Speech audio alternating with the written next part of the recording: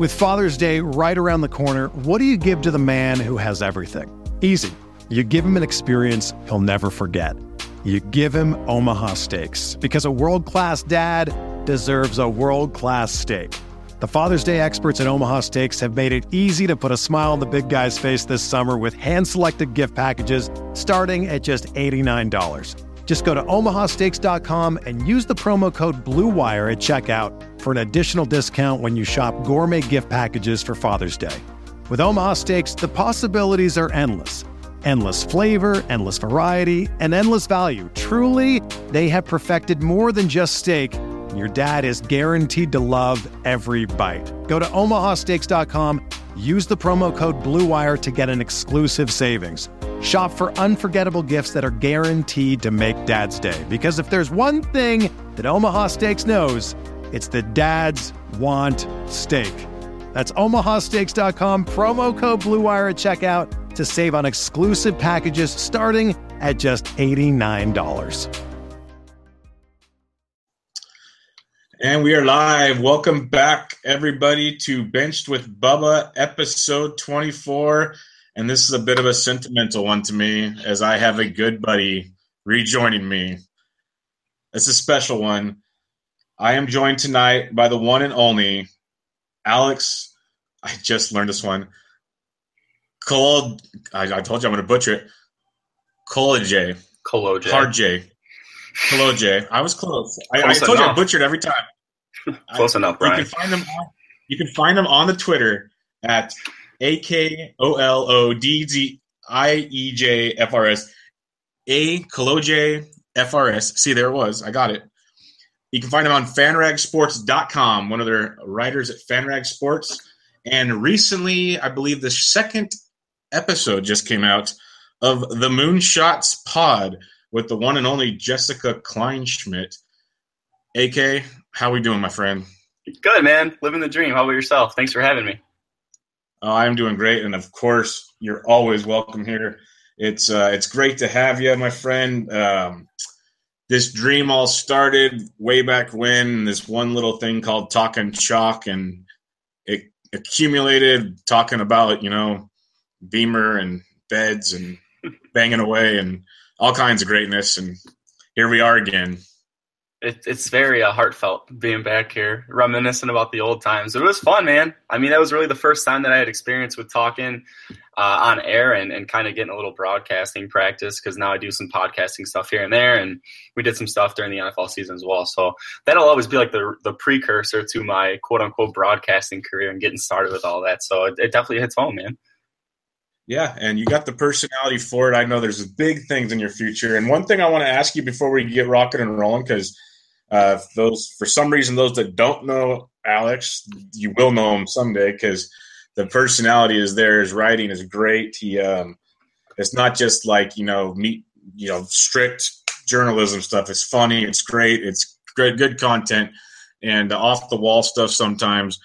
But you went to the national title game and you got to sit down and do some interviewing. How was that you're just fresh out of college, first real big experience traveling? How was that? Yeah, that was really the aha moment.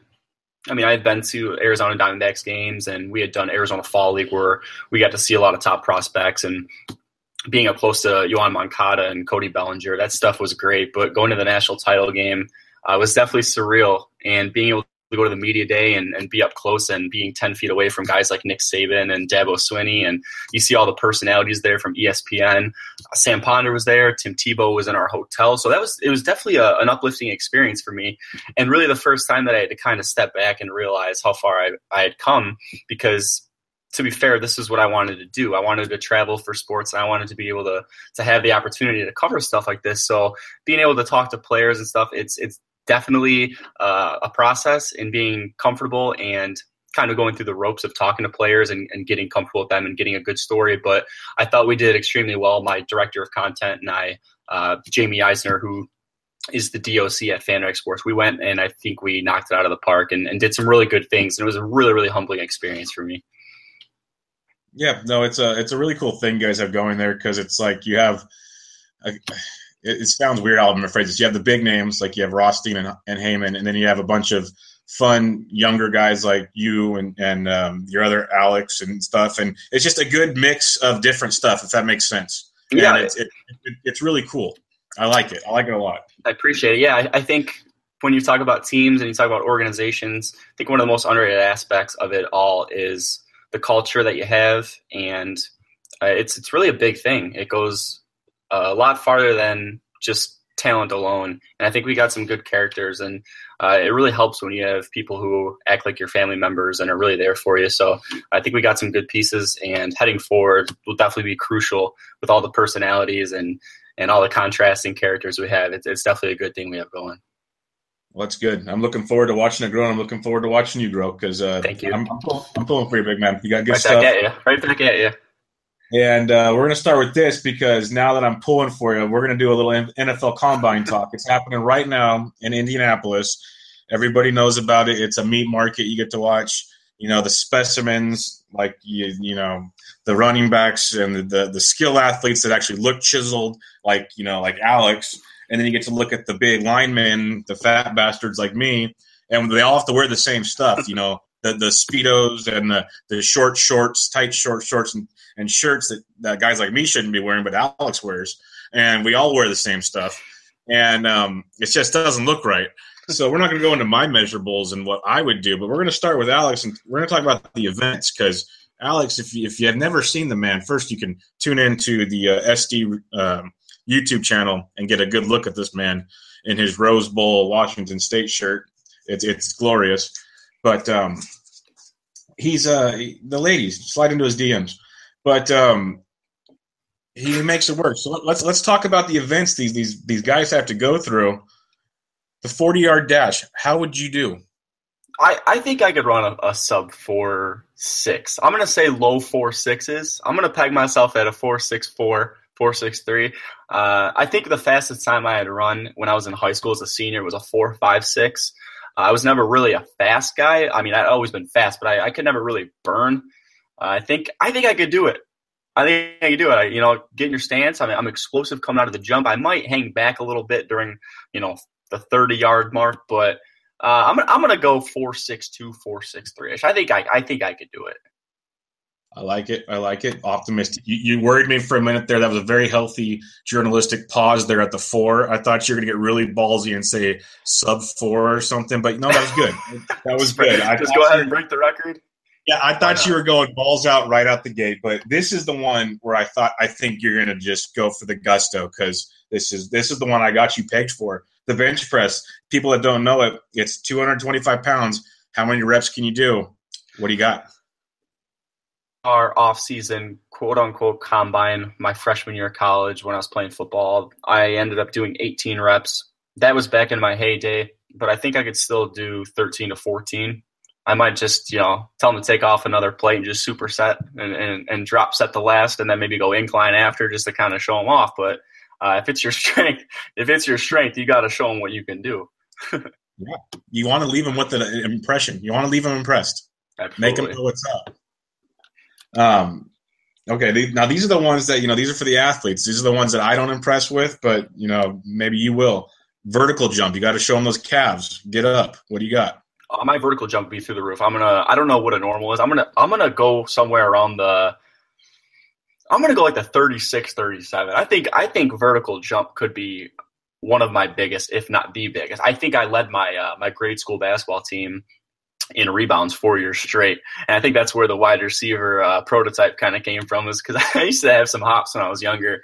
Maybe not anymore. I think I've only dunked a basketball like once or twice in my life on a regular standard hoop, but I think vertical jump could also be a strength. And then after that, after you get through with bench press and the vertical leap, I think it kind of all goes downhill, but not too bad things to have if you're going to go in the combine with 2 strengths. No, you're already halfway through the battle because now you just got broad jump, 3-cone drill, and shuttle run, which we won't go to now because you already said they're not your strength. No, they're not. I'm not a quick twitch fiber guy. So we'll just not. We'll stick with that. Yeah, you're just going to pump some iron. You're not there to. Yeah, I got you. You're there to get to the spot, not move around. Right. So that's the events. Now we're talking measurables. This is where it gets real goofy because well, let's actually we'll go after the measurables. So the measurables, the ones that make me laugh, they'll measure the guy's hands. And if you're a quarterback, if you have small hands, girls think you have a small hand. They correlate things. Sorry, but whatever. But like today, Pat Mahomes of the Texas Tech Red Raiders, small hands. We got a problem, folks. Literally, Houston, we have a problem. What are you thinking? You small hands, big hands? Or do we want to talk about this on air? Do we want to talk about this? You have a chance to get out of this right now. No, I do. Decent-sized hands, long fingers, but at the same time, I'm a wide receiver. I think I have doable hands. They get the job done. Yeah, I'm not going to boast. I'm not going to sit here and brag. I'm not that kind of guy. So decent-sized hands get the job done. They're so calloused up too, man. I ain't even kidding you. They're disgusting. I have disgusting hands.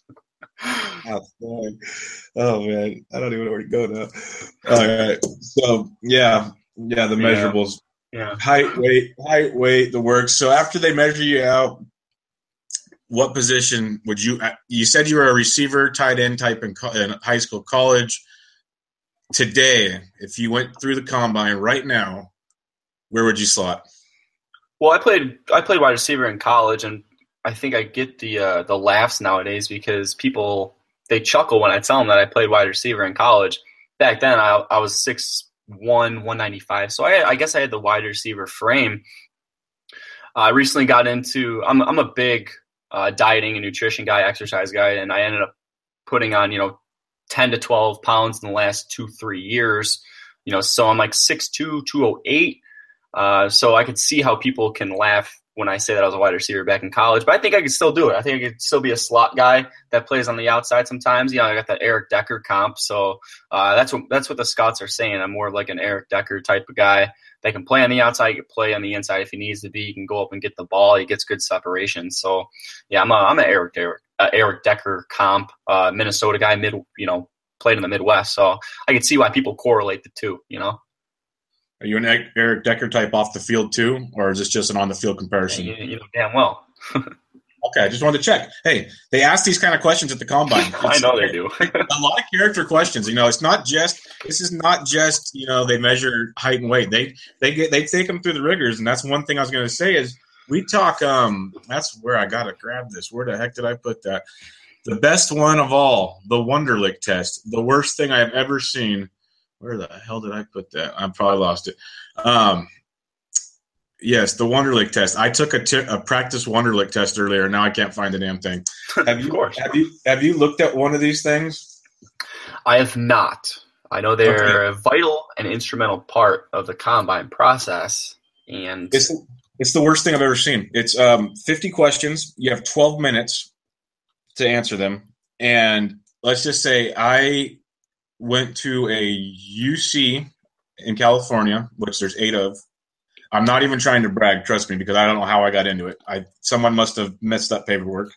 I had decent grades, but I don't know how I got into it. I graduated in 5 years, but I couldn't even finish the 50 questions. Is this too difficult? I finished 43 questions. It was because some are so long worded.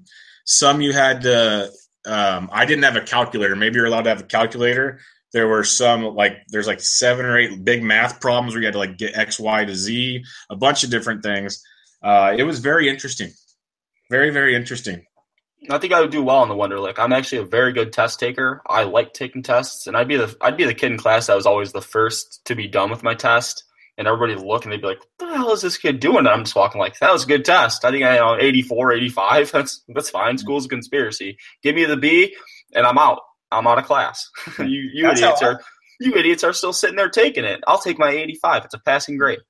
That's how I was. I was always the first one that I didn't care about it. I C's get degrees. I was cool with that. I like taking tests. I don't know what it was about it. If it was a subject that I enjoyed, then I had no problem taking it. Obviously, math and finance and accounting, that stuff was a different deal. I would go in there guns hot, and I wouldn't know what the hell was going on. But sports marketing, the sports classes, the English classes, I would love taking tests. I didn't mind. It was I'll hand in my paper, I'll get my 82, and I'll slide out of there. Yeah, exactly. Well, yeah, if anybody wants to check it out, I'll put a link to the test in this deal. It's something else. It's give it a look. Very interesting. Well, let's move on and talk some of the prospects at the main positions that are at the combine that are somewhat draft relevant and some that might not even be on your radar, but Mr. AK himself is one known for his mid-major prowess. Let's start with the quarterback position, one that'll likely get their career ruined by the Cleveland Browns.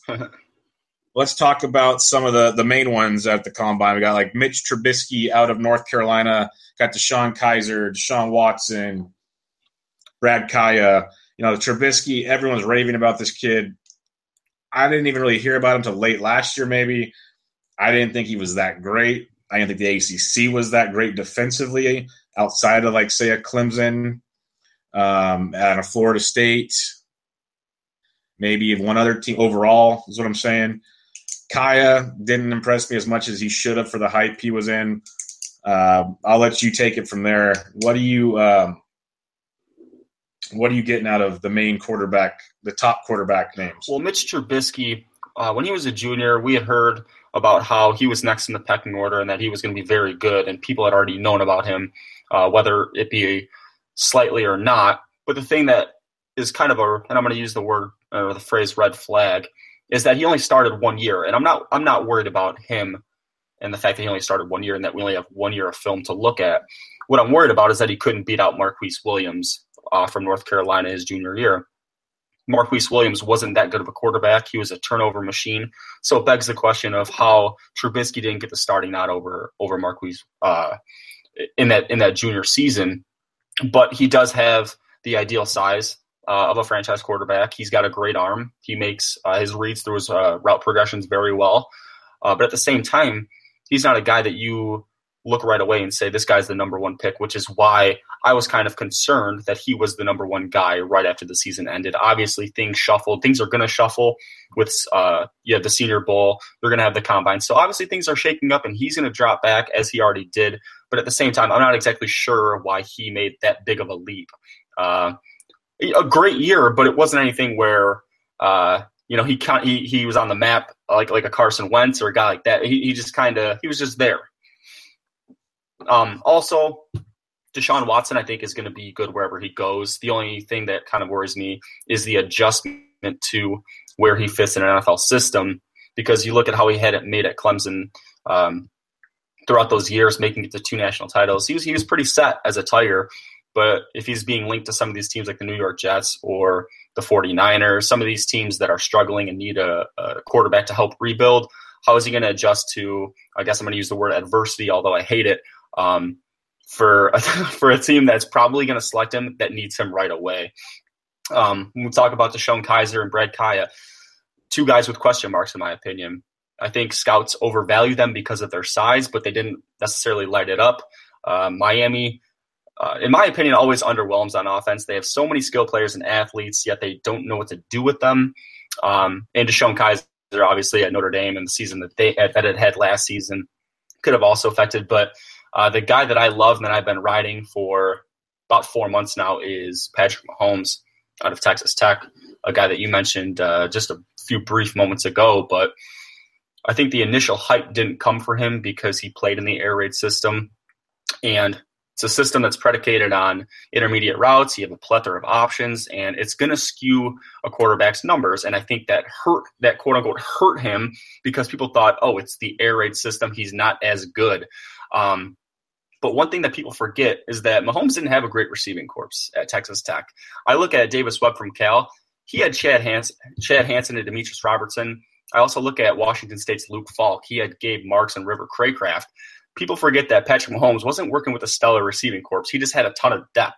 But he's got the arm, he's got the size, and he's extremely smart. And if I'm the Houston Texans, I'm taking him with pick number 25. I think you bite the bullet with Osweiler. You eat that contract. You pick a guy out of nearby White House, Texas. You get a prospect that's in state, and you just go with that. Now, that is some deep knowledge right there. I did not see that one coming. He lit it up. And many did think it was because it's don't play defense. It's video game Big 12 time. But I'm glad you brought up the names of the Pac-12, Davis Webb and Luke Falk, because Mahomes is really, really good. I have no disagreements with you there at all. Zero disagreements. But how far back would you characterize Webb and Falk to Mahomes? Davis Webb, the one thing I really like about Davis Webb is his ability to throw the vertical ball. And when he went to Cal, it was a perfect fit for him. It was the same type of area that he played with when he was at Texas Tech. It was Mahomes who seemingly nudged him out of that starting spot. He was originally supposed to go to Colorado. I think he made the correct decision to go to Cal. He got to the Senior Bowl, but I think he's great. Some scouts were saying that he has one of the best deep balls out of the quarterback pool, which is great because when you're running the air raid offense and you're running these slip screens and you're running these 5-yard outs, and despite throwing 60 pass attempts a game, you're running these intermediate routes. And I think that was one strength for him to show, was that he can throw the ball deep, and he may not be predicated on the air raid when he gets to the NFL. So if Luke Falk would have came out, he would have been another guy I was high on. He's not a dual threat quarterback that ran a wide open system like Trevon Boykin. We knew the baggage that kind of came with him because he wasn't a pocket passer, but Luke Falk also has the size. But Davis Webb as well, 6'5", Cliff Kingsbury, when Davis Webb transferred, initially said this guy's he could be a top 5 pick. That's how much faith I have in him in order to get to where he's at, to mature and develop. So I wouldn't peg Webb too far down for Mahomes, but I do think Mahomes is one of those guys that could really surge up, and I don't think he's getting enough love right now. No, I agree, because you don't hear his name mentioned much at all. You mainly just hear like the Trubisky's, Kaiser, like the main ones I mentioned earlier. Yep. You said it really well when you talked about those main names earlier. It's not downplaying their abilities. It's just this year there isn't really a standout quarterback class. It seems like every year, though, there's teams that feel the need to take one in the first round, and it's always going to be that way. But it's probably not going to happen, but do you foresee a chance that some of these teams finally maybe get intelligent and say, no, we're going to go get needs and just say, screw it, and we'll take guys later like a Webb or something? Well, that's what I think for the first few picks. You're looking at two teams like San Francisco and Cleveland. Obviously, those are interchangeable, obviously, but those two teams are so far behind in terms of talent that they need to draft the best player available. So if I'm Cleveland, I'm drafting Myles Garrett. And if I'm San Francisco, maybe I take a guy like Marshawn Lattimore or a guy like Reuben Foster. I don't think you necessarily need to gamble because there's so much depth in this quarterback class. When you talk about guys like Nathan Peterman, there are a number of guys that can be taken as 3rd or 4th round guys that you don't have to gamble on right away because you need a quarterback. You got to start filling needs that you have, and teams like the Browns, teams like the Jets and the 49ers, they have so many areas and voids to fill that you don't need to gamble on a quarterback in the first round just because. Well, with their teams being that bad and these guys not being that ready, you're just setting them up for failure. They're more than a quarterback away. Put it that way. Yeah, exactly. So with all of that being said, and me already saying none of this should happen, just, bullet or gun to your head, how many go in the first round? I'm going to say 3. I'm going to say Trubisky goes, I'm going to say Watson goes, and I'm going to say Mahomes goes. Mahomes will be the 3rd taken. I do think some of these teams are going to bite, though. Some of these teams are desperate. Maybe once one goes, the dominoes start to fall, but personally, I think there are more players at other positions that should be taken ahead of some of these quarterbacks just because of the impact that they may have outside of it. And just because you draft a quote-unquote franchise quarterback doesn't mean that it's going to work out right away. And there are guys that probably are more NFL ready than some of the quarterbacks. No, I totally agree. Let's move on to the running back position. And this year we saw a massive impact at the running back position by one Ezekiel Elliott. I believe he was the 4th pick overall. And this year we have a couple bruisers coming out. I don't know if they'll have quite that impact, but there is some potential coming out. We have the likes of Leonard Fournette, who weighed in at a busty 241 pounds yesterday. Dalvin Cook, who is beastly himself. You have McCaffrey, who is just meant to be a New England Patriot, in my opinion. Foreman, who was a stud at Texas, Mixon, and the list goes on and on. The running back class is deep. Give us your opinion on the running back class coming in this year. Well, I think for Leonard Fournette, it's all about balancing his size and his speed. Obviously, he's the whole package, and he has everything, barring health, what a team wants in a running back. So at 241 pounds, if he drops down to 233, 234, I think he's in good shape. He has the ability to hit holes and to run through the middle of tackles while also having the agility and the shiftiness to bounce outside. And I think we saw that a lot at LSU. He's a whole package, but like I said, barring health, if his ankle holds up, I think that's his biggest problem, not necessarily weight. In terms of the Dalvin Cook, Leonard Fournette debate, I'm not necessarily one that wants to pick one or the other. I don't think there's a clear-cut running back that's better. It might just depend on scheme and fit, to be perfectly honest with you. For Christian McCaffrey, we've seen his name pop up as early as number 8 to the Panthers. Personally, I think he gets taken by the Broncos at number 22. You're talking about a team that really needs a spark out of the backfield and an offense that was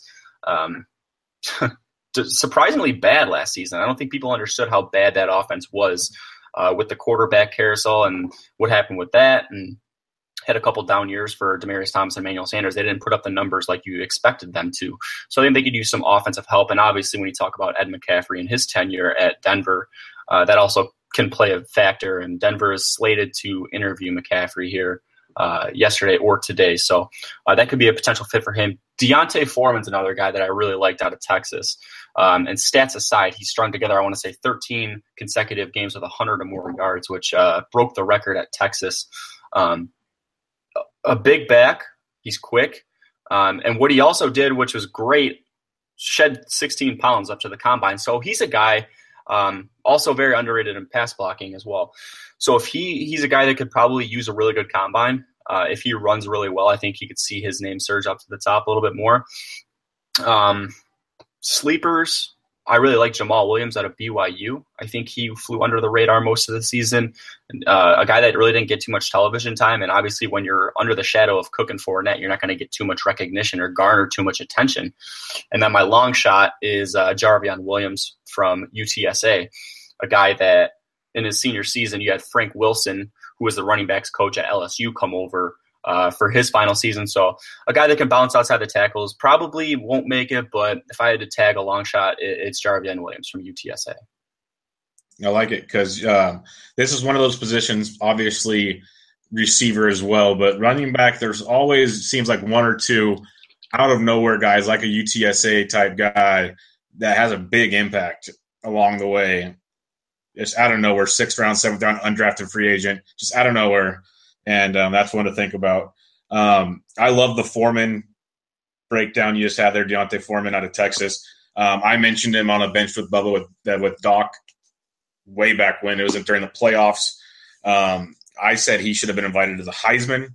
I know he wouldn't because he was on Texas, and Texas was garbage, and that's just not how it works. But like you said, 13 straight 100-yard games. The guy ran, I believe, for over 2,000 yards or something. Or close to, he had some crazy amount of total yards or something. Over 2,000. I mean, it was just on a game-to-game basis. I mean, some running backs come into the draft if they're under the radar because of their size or because of the development they've had from year-to-year basis. But Foreman had the stats, and he's also got a few things in his pocket that also help him well. Like I said, he's a great pass blocker, and he could be used in that as well. So, I mean, more power to him. He was a great player watching him out there. He stood out on that team. One question I have for you is the Oklahoma duo of Mixon and Perine.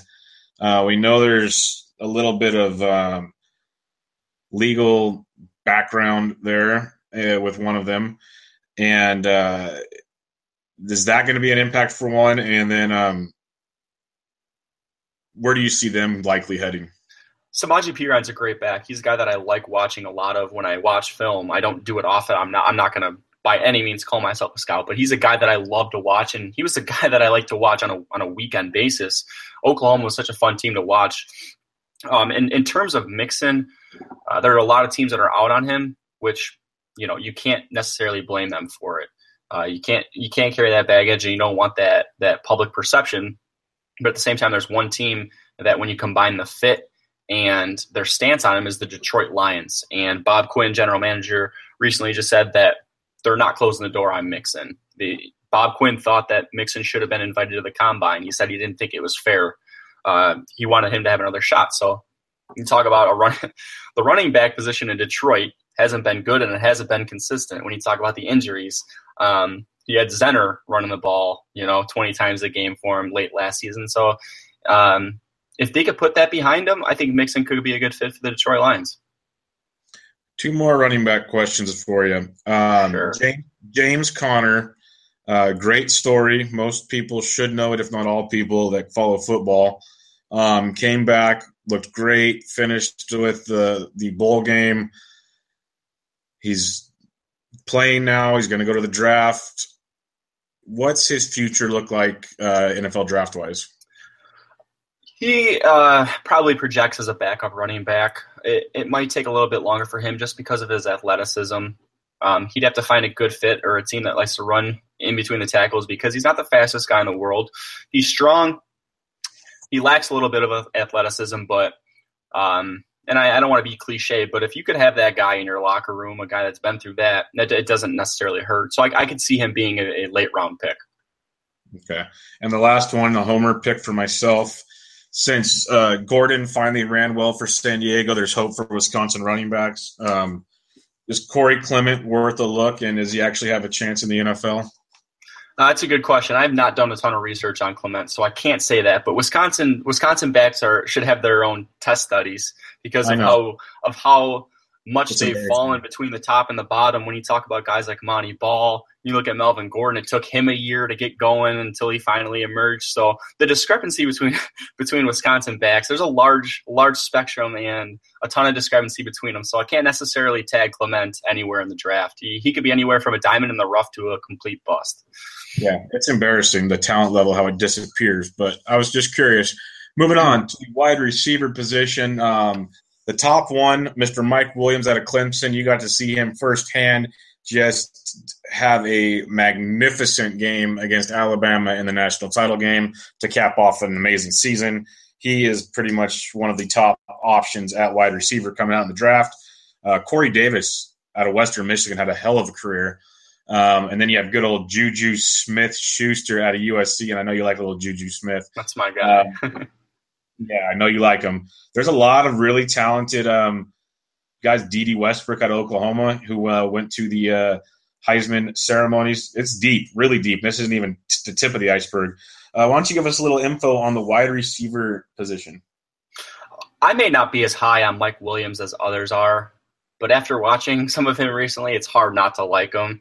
I think at times he may lack explosiveness, but you have to realize that it's not necessarily his role. I mean, he's a jump ball kind of guy. He gets separation. There aren't many things that he doesn't do extremely well. And I think if he runs well at the combine, he's a middle of the round guy probably right now. He's probably in that 10 to 16 range. But if he runs well and has a good day, he'll probably fall in that 6 to 10 range. He could, and I think he could go to Tennessee, considering you look at what the Titans wanted to do a year and a half ago with Marcus Mariota, is get him a big receiver, and they tried to do that and failed with Dorial Green-Beckham. But Mike Williams is a freak of nature. Like I said, he's a complete package. Corey Davis, I love Corey Davis. I love what he brings. And another guy that does everything exceptionally well. He's a great route runner. And not to mention, he pummeled his competition in the MAC, which is something that he should have done. And if any scouts or executives are worried about, playing out of the MAC, look at Antonio Brown playing at Central Michigan. You also had Willie Snead at Ball State, who's now a staple in the Saints offense. So those two guys, obviously, I think should go 1 and 2. Like you said, it's a deep class. I mean, when you have a guy like KD Cannon ranked as like the number 24 wide receiver, that's how you know it's deep. A few under-the-radar guys I like. One is Carlos Henderson out of Louisiana Tech, a guy that I've got to watch a lot. Not big. I think he's 5'8". The program lists him at 5'9". He's probably 5'8", but a great vertical route runner. He's a guy that could probably get on top of coverages. And another one I like is Zach Pascal from Old Dominion. a player that didn't have a quarterback thrown to him throughout his tenure. Old Dominion's quarterback position was in flux, but 6'2", 215. I've heard nothing but good things about him so far as well. Yeah, no, I remember you talked about him, I think, when you were still in college. Didn't you write something about? Yeah. I remember that. Yeah. Carlos Henderson and Trent Taylor at Louisiana Tech, the most underrated tandem, in my opinion, in the FBS. What they did with Louisiana Tech's offense, and losing Kenneth Davis and losing Jeff Driscoll, those two guys put on a show last season for a team that probably wasn't projected to be as good as they were a season ago. But whenever you're going to have two guys like that put up those numbers, it says a lot. What do you think of Cooper Kupp out of Eastern Washington? Cooper Kupp is an interesting prospect. I was reading up, somebody said that if he runs a good 40, then he's a day one guy. Which to me doesn't make sense. I don't know how if you run a good 40 time you're not a day one prospect. But those guys that the FCS guys making the leap to the NFL, always intriguing. I'd like to see Cooper Kupp make it, only because.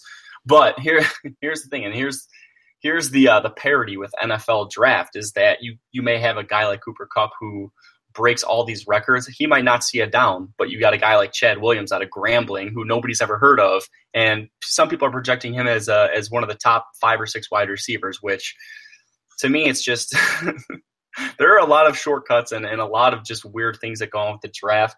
But I'd like to see Cooper Kupp make it. I think he's a tremendous athlete. Watching him at the Senior Bowl for one of the first times was fun, and I think he can. I think he could be a depth wide receiver coming out right away.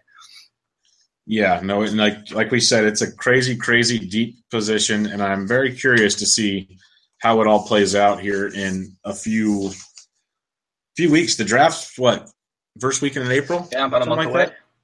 Yeah, so that's a beautiful thing. Let's move on to the tight end position. We'll just kind of skim through these last ones here. O.J. Howard, for most people, leads the way. He's a big, big, talented tight end for Alabama. Most people know the good old Jake Butt out of Michigan for the butt jokes, and he's talented. But it's a position that most don't know about. Give us a little bit of knowledge on the tight end position. Yeah, I think your top two guys you're looking at are probably O.J. Howard from Alabama and Evan Ingram from Ole Miss, because they fit the NFL prototype of what those guys are looking for in that 6'3", 6'4", 240-pound range, guys that can catch the ball and run after the catch. But if we're talking about that frame, I'm going to go with Gerald Everett out of South Alabama, a guy that didn't get too much television time, but he's right in that prototype. He's 6'3", 235, 240. He can run. And he was great last season for South Alabama, really got put on the map. And like I said, he'll probably be a good fit for what teams are looking for nowadays. Reminds me a lot of an Eric Ebron. Hopefully he can have a better career than him. Nice. Yeah, no, Ebron's career, what a disappointment. That guy came out of North Carolina looking like he was going to be the next big thing. Super talented, big, almost could play wide receiver, but played tight end, and just maybe it's the Detroit Lions thing. Maybe it is. Have we ever thought about that? It could be just the black hole of talented Brandon Pettigrew, Roy Williams, Charles Rogers, Mike Williams. I can go on and on. Yeah, Calvin Johnson's the only one to beat the system besides Barry Sanders. Pretty much, seemingly. I mean, you talk about the Detroit Lions' first round draft picks in succession. Maybe not in succession, but you're talking about Mike Williams, Roy Williams, and Charles Rogers. I think only one of Roy Williams was the only guy who really did something. That was only for a year and a half, but the other two didn't pan out, and it's just crazy how you strike out like that. Yeah, that's like unbelievably bad.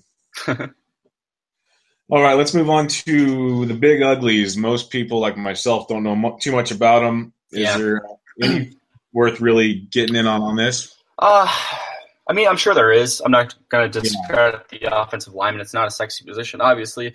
I'm not an offensive lineman guy. I don't enjoy watching tape on offensive linemen, but I guess one sleeper to look out for is Taylor Moton from Western Michigan. He's a guy that's been flying under the radar, a guy that played at a MAC school, so he's not going to get too much love, but big size, 6'5", 320, and he'll probably be like my sleeper guy. But aside from that, I expect everything to kind of go accordingly with the linemen in terms of how they're being picked in succession. Okay. Move on to the defense. You got guys like Jabril Peppers. you always have the strong SEC, secondary players and linebackers that are always big names that are coming off the board. Ohio State's got a couple good corners coming out. What are the big defensive players to keep an eye on? My number one guy is Taco Charlton from Michigan. The edge rusher positions become a staple for scouts and people who are looking at prospects because of just how vital that position's become in today's NFL. If you could have a guy that can disrupt the pass rusher like that, it adds a whole new element to your defense. And Charlton, when you're talking about size and athleticism, 6'6", 270, he reminds me a lot of a Leonard Floyd with size. He's a guy that's really skyrocketed and a guy that the media has really fallen in love with. But I've watched him a lot at Michigan. He's a freak of nature, and he maybe just didn't get enough credit on the defense because if you look at the pieces that they had last season with Jabril Peppers and Jordan Lewis and Chris Wormley, Channing Stridley, I mean, the list goes on and on. So maybe didn't garner as much attention as he should have. But when you talk about a 6'6", 270 guy that can run, it's pretty scary. And I think he's a guy that can be a top 12 or top 13 pick when it's all said and done. Another guy is Arizona linebacker Paul McGloire, a guy that didn't get invited to the draft combine, and I thought he should have. Came to Arizona by way of JUCO, had a really, really good season, and was getting a lot of attention for what he was doing at practice at the Senior Bowl. So he's another guy to keep an eye out for. Okay.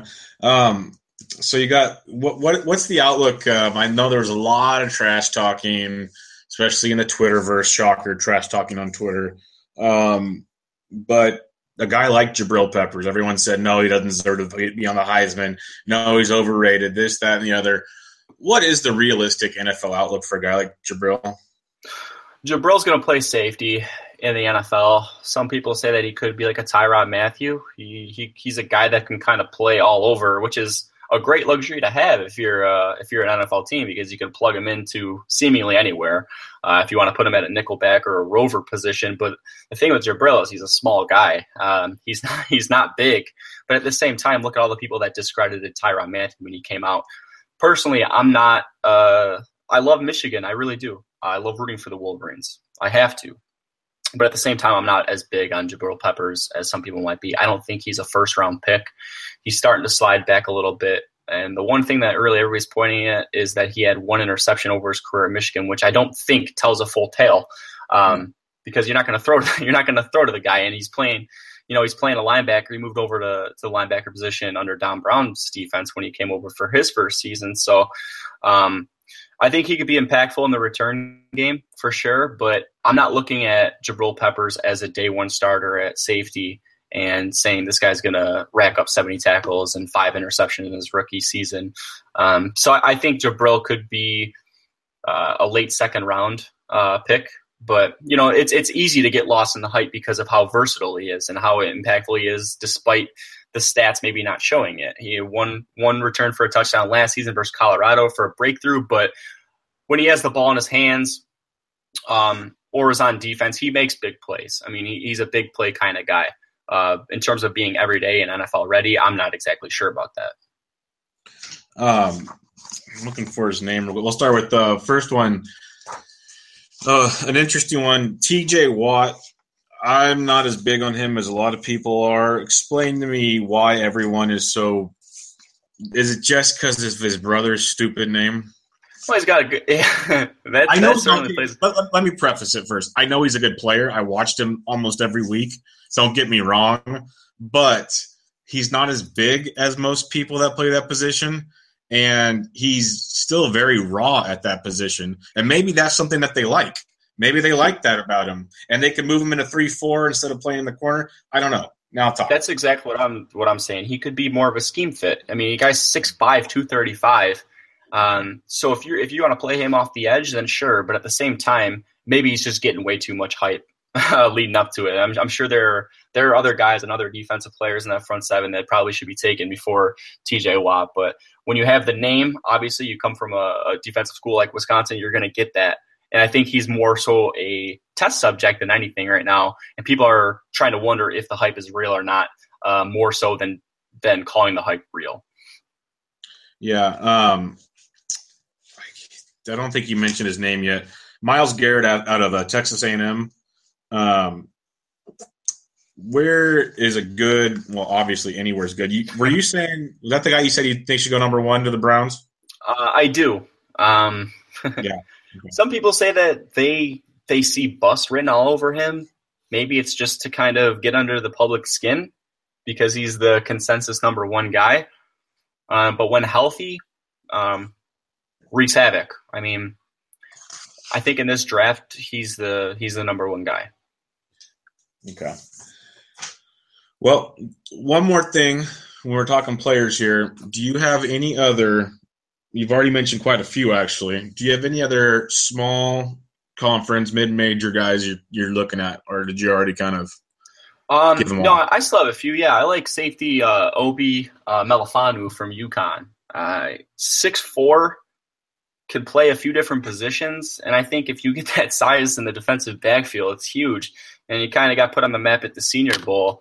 But 6'4" for a safety is just unheard of. And if you have that kind of speed coming downhill, I think that could be vital for a team heading forward. Another one is Jeremy Coutrer from Middle Tennessee State. He's a cornerback, 6'2", decent size. He's lengthy. He had a very good game against Alabama when Middle Tennessee State played the Crimson Tide and an interception. So I'm not worried about him playing at that talent level. And also you look at a guy last season from Middle Tennessee State from the same school, Kevin Byard, who made an impact with the Tennessee Titans last season, should probably take on a bigger role. So I think Jeremy Coutrer is the next guy in line in the Middle Tennessee State pecking order to kind of come up. And I think he could be a surprise pick in the middle rounds. Very nice. Very nice. Well, I found researching for tonight's pod. I was looking, there's 300 players at the Combine. So if people want to look it up, there's 300 players. I believe there's 7 rounds and 30 teams. So do the math. Not even all those players get drafted, but most of them will get signed or at least come to camp. So check it out, folks. We went over a handful of them. AK can help you out with more. There'll be other pods. But what I want to get into now, we're going to have a little fun, is some draft day cliches. Because if you want to have a lot of fun, you can find drinking games for them. You can find all kinds of fun. But, Alex, give me some of your fun draft day cliches that you either like or can't stand. Well, disclaimer, I actually started to feel bad for these guys because I know how hard it is to do this on a year-to-year basis or a month-to-month basis and trying to come up with new material, but it does get very dry. It gets very cliche, and a few of my favorites are one –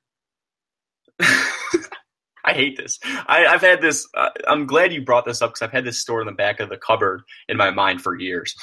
My favorite one of all time is get him the ball in space and let him make a play, as if anyone that's ever run a sub 4.4 has just been tagged in that cliche. Like, you just want to get him the ball so he can make a play. Like, we get it.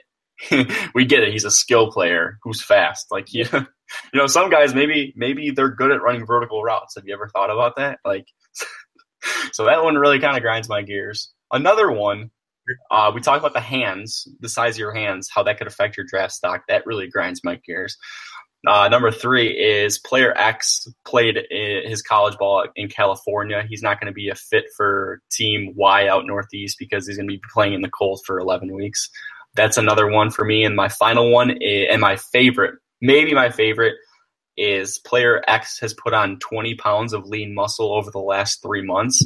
Like, dude, what diet are you on? Can I please get that? I've gained like 8 pounds the last 4 years. You're going to tell me this guy put on 15 to 20 of muscle only in the last 3 months? Like, how much testosterone are you injecting into your biceps, you dummies? Nice. Yeah, I know. There's some really good ones. I forget how great these are. Some that I found that I just absolutely love. Physical specimen, because you just think physical specimen, that's just amazing. That's always just outstanding. Plays to the whistle. No shit. No shit. He plays to the whistle. Like, great. He's doing his job. He's doing what he's supposed to do. I hope he plays to the whistle. Otherwise, I don't want him on my goddamn team. Oh, shit. Guy just stops out of nowhere. What does his controller die? Here's one for all of them. He's a football player. He's a true football player. Yep. How about How about he's a great guy? He's a great guy to have in the locker room. Like, hey, let's sign him to a 2-year extension because he makes everybody laugh. Yep, a high motor guy. That's always a good one. Oh, he's got a bunch of energy. Good. His endurance is better than everybody else's. Yep. High motor. Let's see what else. Trying to think of what you got the uber cliche ones like, oh, he's gritty. He's just a guy you want on your team. Oh, he's a coach's player. He's coachable, real coachable guy.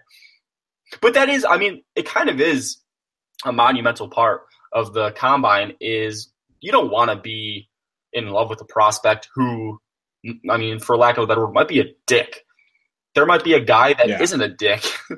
That, is liked by his teammates, maybe was a captain, maybe has leadership skills that I don't think it's a make or break by any means, but if you're dissecting maybe 2 or 3 prospects and one guy is you just don't have a good connection with, I get that. But, the ones, and I hate saying it because me being a journalist, but there are some people with the headlines, you see them all the time. Oh, Team X was blown away by this player's interview. Like, what do you like, bake cookies for the staff or whatever? I mean, come on, you can only put so much stock into it. Yeah.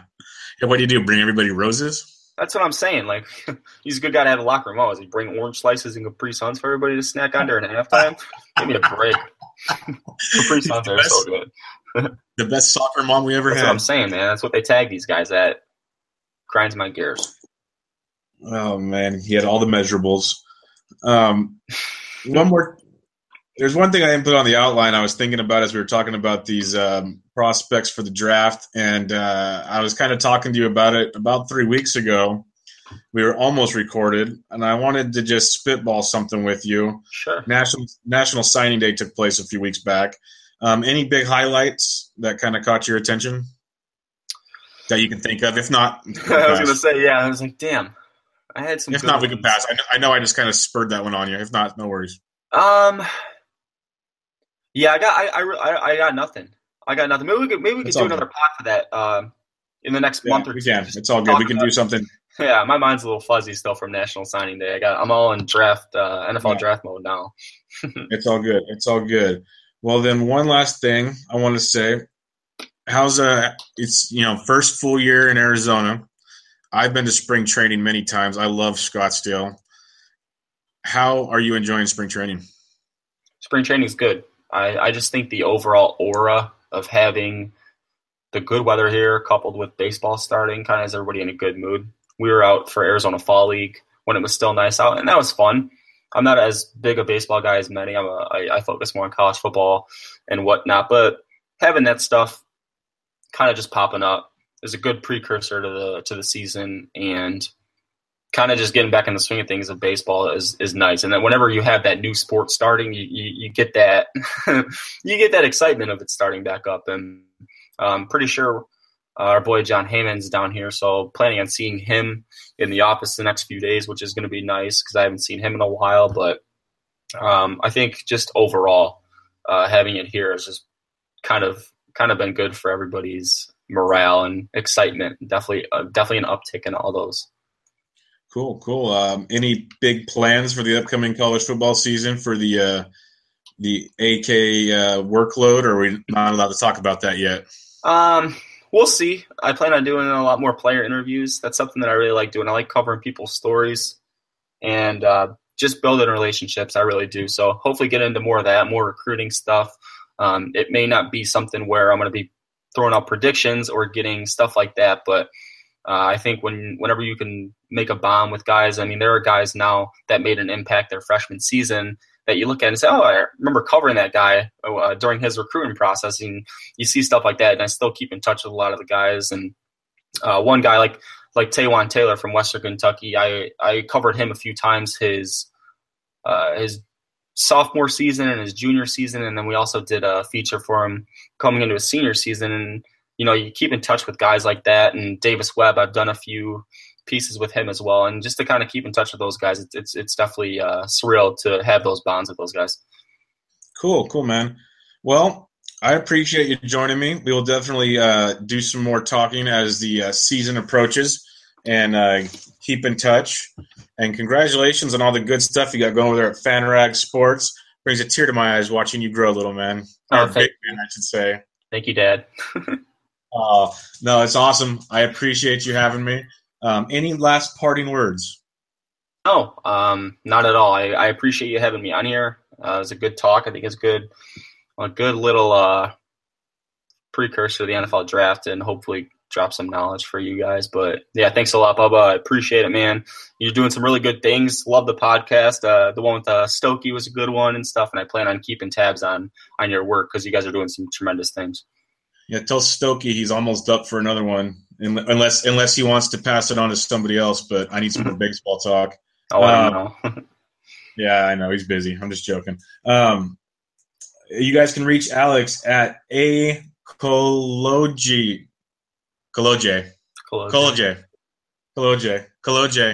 Sorry. AKOLODZIEJFRS.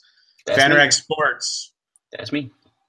You can check him out on the Moonshots podcast with Jessica Kleinschmidt. You will enjoy it. You will enjoy it. Check it out. And everybody, thanks for listening to another episode of Benched with Bubba. This was episode 24. We'll catch you guys later. See ya.